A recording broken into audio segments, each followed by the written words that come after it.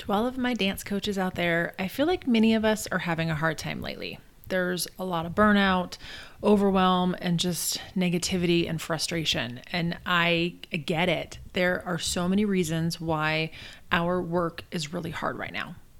So I wanted to do a quick episode today to just say that you're not alone. And sometimes we all need a little pick-me-up and reassurance that we're doing the right thing and we're on the right track. Over my own years of coaching, I definitely had some really dark moments. Times when I felt like I was completely lost, that I was a terrible coach, and that my team deserved so much better than I could give them. But I turned a lot of those dark moments into something better. And so today I want to share just a little quick advice about what I learned in those darker moments, with the hope that it reminds you to look for that bright side too. Welcome to the Passion for Dance podcast. I'm Dr. Chelsea, a former professional dancer and dance team coach turned sports psychologist. This podcast focuses on 4 main pillars: motivation, resilience, mindset, and community. Each week, you'll learn actionable strategies, mindsets, and tips to teach your dancers more than good technique. This is a podcast where we can all make a lasting impact and share our passion for dance. Let's do this.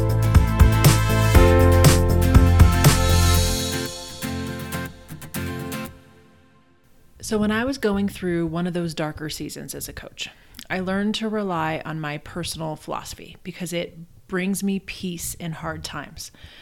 I also learned to talk out my issues with my trusted inner circle because I know they will lift me up and not judge me for my mistakes. But probably my biggest lesson was to enjoy the journey. No one is perfect at anything, and that means you can't expect yourself to be the perfect coach every single day. If you preach effort and growth and hard work to your dancers, you have to give yourself some grace to learn and grow along with them. What matters in your coaching journey is your own effort and hard work and growth.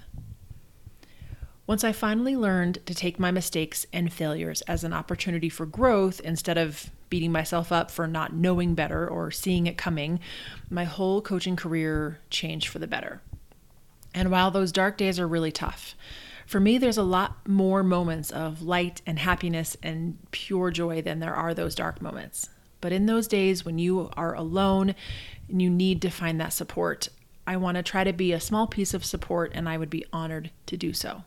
So remember, you're not perfect, but you're exactly what your dancers need you to be. To help you when you've had a bad day, I have 9 mindset reminders to pick you up when you need it. So here's a quick list. You can jot these down or just hold on to the 1 or 2 that really resonate for you. And when you are having a dark moment, I'm going to offer kind of the reframe of how you can think about this differently. Ready? Number 1, when you've put in everything you can but come up short, you did enough. When you get yelled at by parents for enforcing the rules, you are strong enough and the dancers are better for your presence in their lives. When you are losing sleep over making the right decision, you are thoughtful and you did your best. When you have to cut a dancer from your team because they are hurting your culture, you're there for everyone, not just one dancer, and you can't save them all. When you feel like quitting, but coaching means too much to you, you are a valuable person, whether you coach or decide it's time to leave and contribute in some other way. When you feel like giving up because no one wants it as bad as you can make it happen. You can get them on board with you. But remember, your job is to have bigger dreams than anyone else.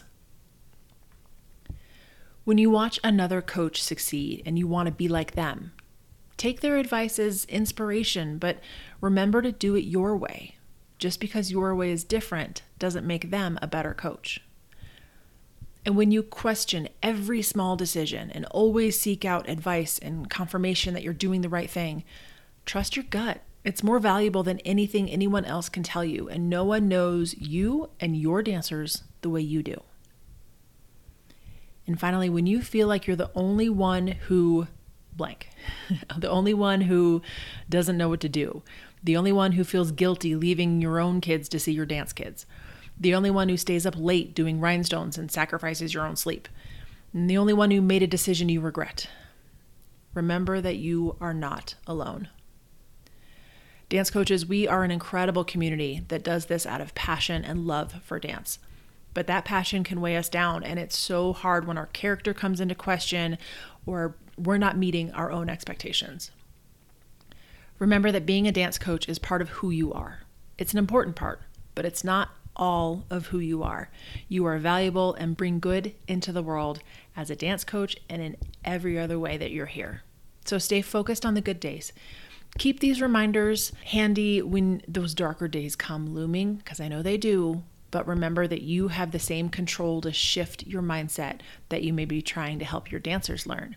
You can do it too, because what matters most is your personal happiness and your ability to keep sharing your passion for dance with the world. So don't lose that.